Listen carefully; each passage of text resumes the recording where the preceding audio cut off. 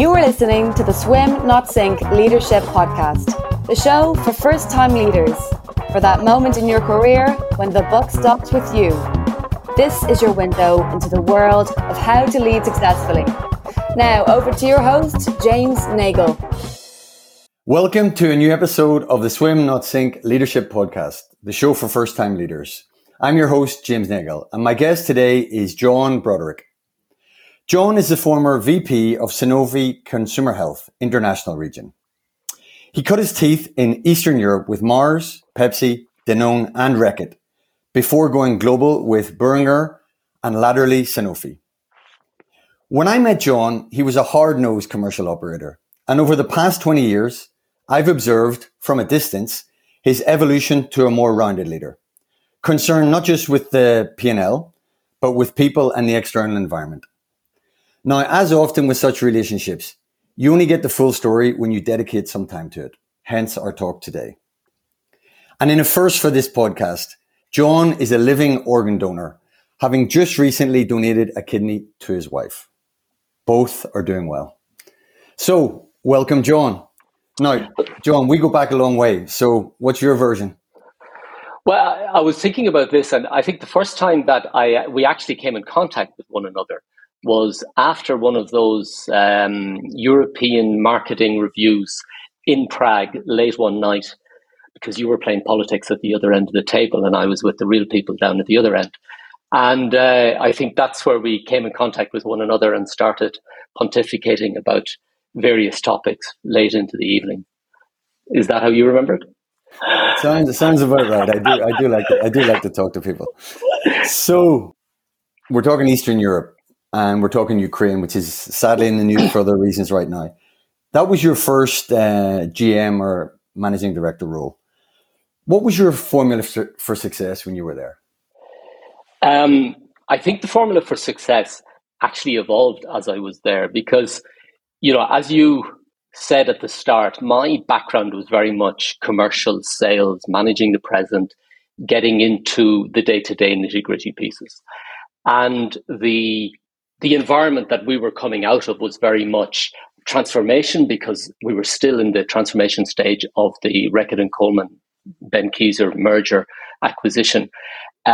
So I was going into Ukraine to really set up the business in the strongest governance that we possibly could give it, because up to then it was an offshore business. I assumed I knew everything before I went in, but obviously learned a lot very quickly. And there was one piece of advice that I got. Well, he asked me the question first, so what are you going to do in there? And I gave him a litany of X, Y, and a Z, as I normally do, because I was probably on a selling pitch. And his advice to me was, shut your mouth for 90 days, listen to what's going on, and then decide what you're going to do. And I thought that was potentially the best piece of advice that I got. Didn't necessarily heed it all, but tried my best along the way. So making the biggest challenge and opportunity that I saw for myself was making that transition from being a commercial sales, trade marketing orientated person to being a rounded leader. And that was the brief that I set myself going in, was how do I make that transition as well as deliver on the expectations that I felt were out there by others. So you went into Ukraine assuming you knew everything. You learned a lot, so you knew even more than everything. So then you went to Adriatics. So Tell me about that experience. The Adriatics was a different experience from the Ukraine because it was inheriting a business that had been up and running for a long number of years, had seen a number of other leaders coming into it. And what that was, you know, the benefit of going into the Adriatics was to learn complexity. You know, you were dealing in multiple markets. Culture was a thing that probably never played in my agenda before that, where, you know, I really had to embrace the culture that was the various cultures that were coming through and understand how these could support one another in order to build the business going forward.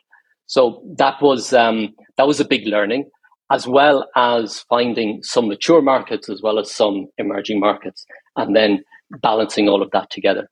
I think the other thing that was an opportunity for me to grow as a leader within all of that was taking on board a leadership team that was instilled for quite a period of time. And my job was to break into that leadership team and build success from there.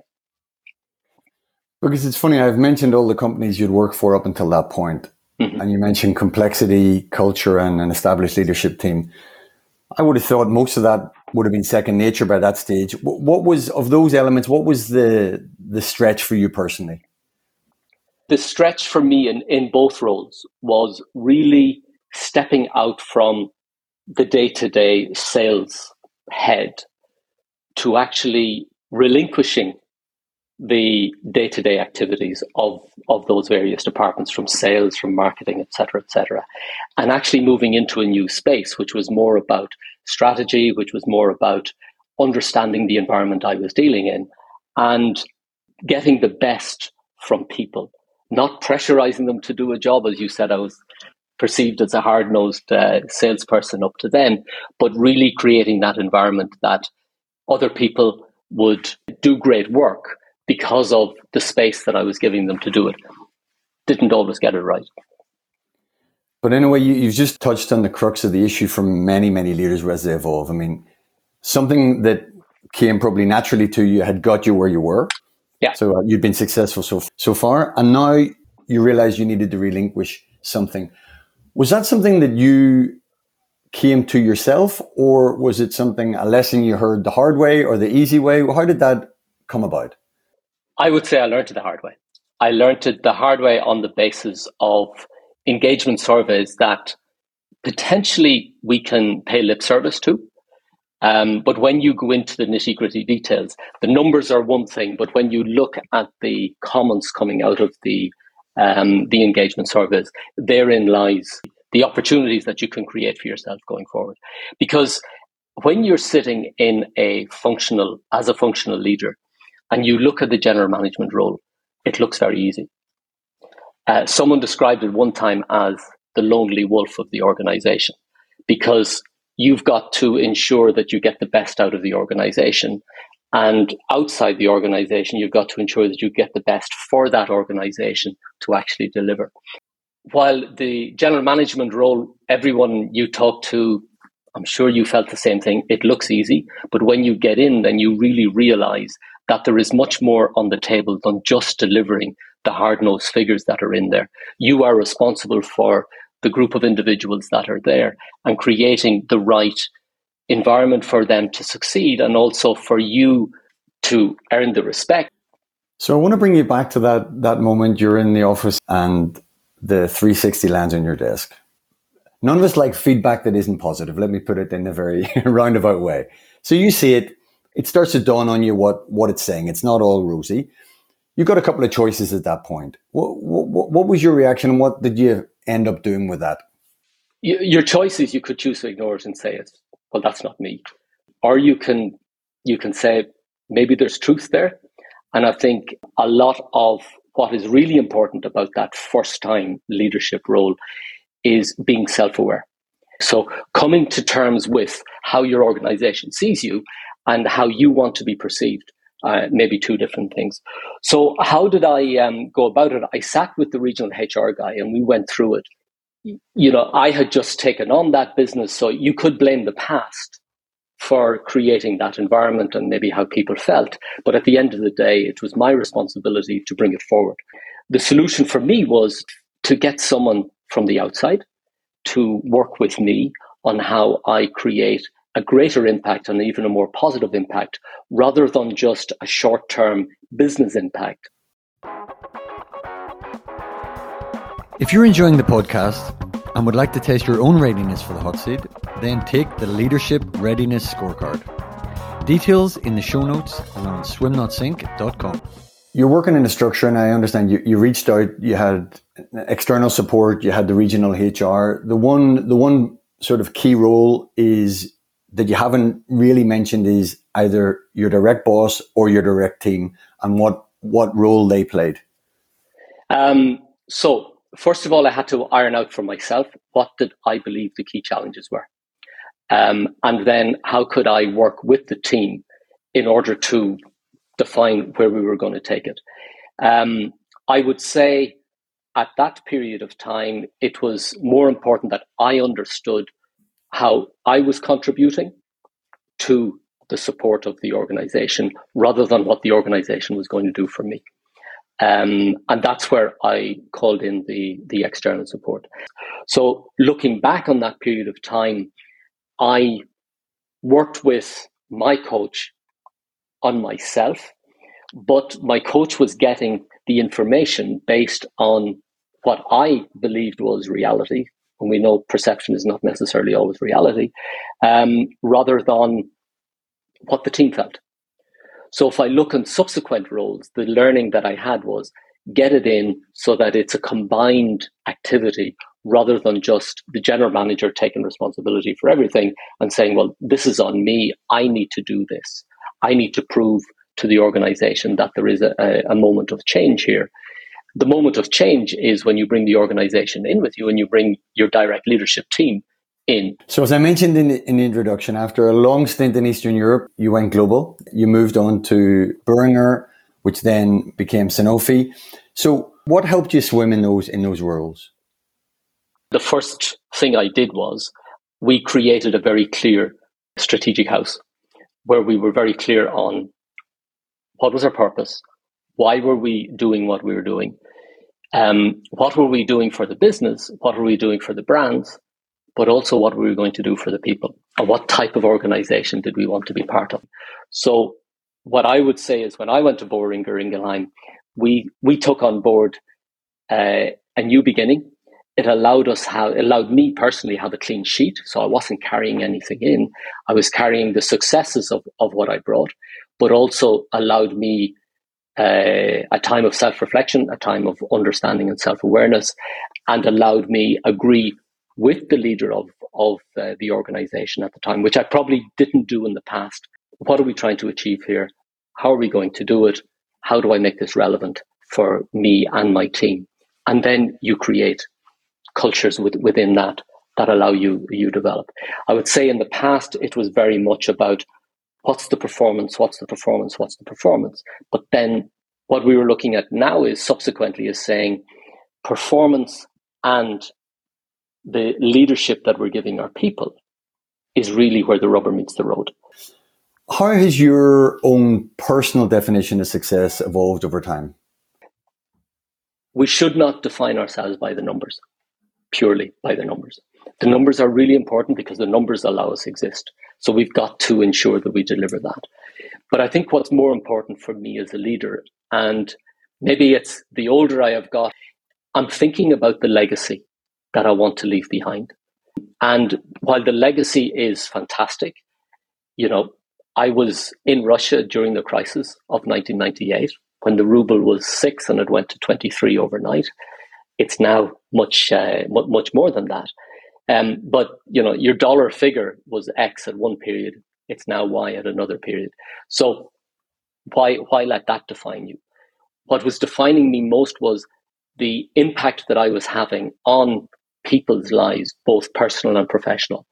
And was I adding value to theirs, at the same time adding value to the organizations? Your point about numbers is well made. I mean, there's the famous cycle of business. There'll be the better times to be in a market and the worst times, right? We all understand that, and perspective helps.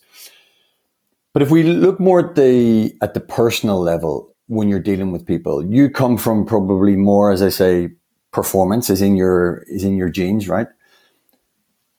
How do you deal with people who don't share that? I have an example of where that actually happened is when I joined BI, one of the team members was totally opposite to me. The numbers were important to deliver, but there was a bigger agenda there. And I probably learned a hell of a lot from that individual during that period of time, because at the start it was a bit of a struggle. As we got into working together, things ironed out much faster because we got to understand where people were coming from. And I think what I did was, as a leader, I took the time to think about other people's priorities rather than just purely the business priority. And by doing that, allowed me the opportunity to get closer to people. That's when I started moving into a new space, was trying to break things up into the three areas, which we spoke about before. About managing the present was clear, creating the future, and the environment for success.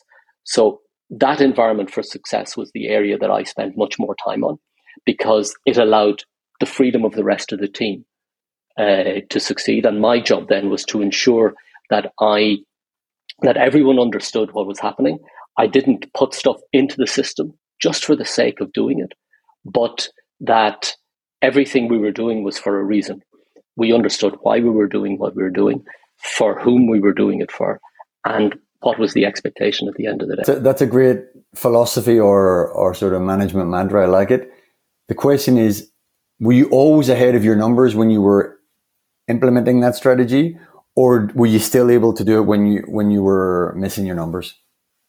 I think it helped us more when we were missing our numbers than it did when we were ahead, because it was very much into the analytics of things. So it gave us time to step back as a leadership group and understand why. And it also allowed us then work as a team over a wider region. Now, rather than new general managers are managing smaller territories, but as I was evolving, you were able to balance one with the other. And that was something that we may not have done in the past.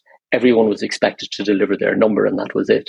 Whereas, managing regions allowed you then to allow some people to take a little bit longer to build their foundations, but ultimately deliver the team objective at the end of the day.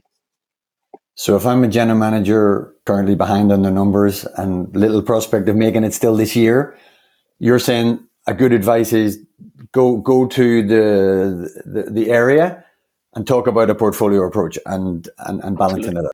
My time in the Ukraine was probably one of the times that I had a fantastic learning on this, where I was able to use the position of my leader to get some, I think you called it one day, cover, not being able to deliver a number short term. Because as a new general manager, and we all do it, we want to prove that we can do the job. Every general manager does not want to be behind the number, but doing the job needs to be defined. So doing the job is, yes, the top line, the bottom line, the share. It's also, what are you doing with your organization? Have you a disjointed organization, or have you an organization that's actually moving in a certain direction?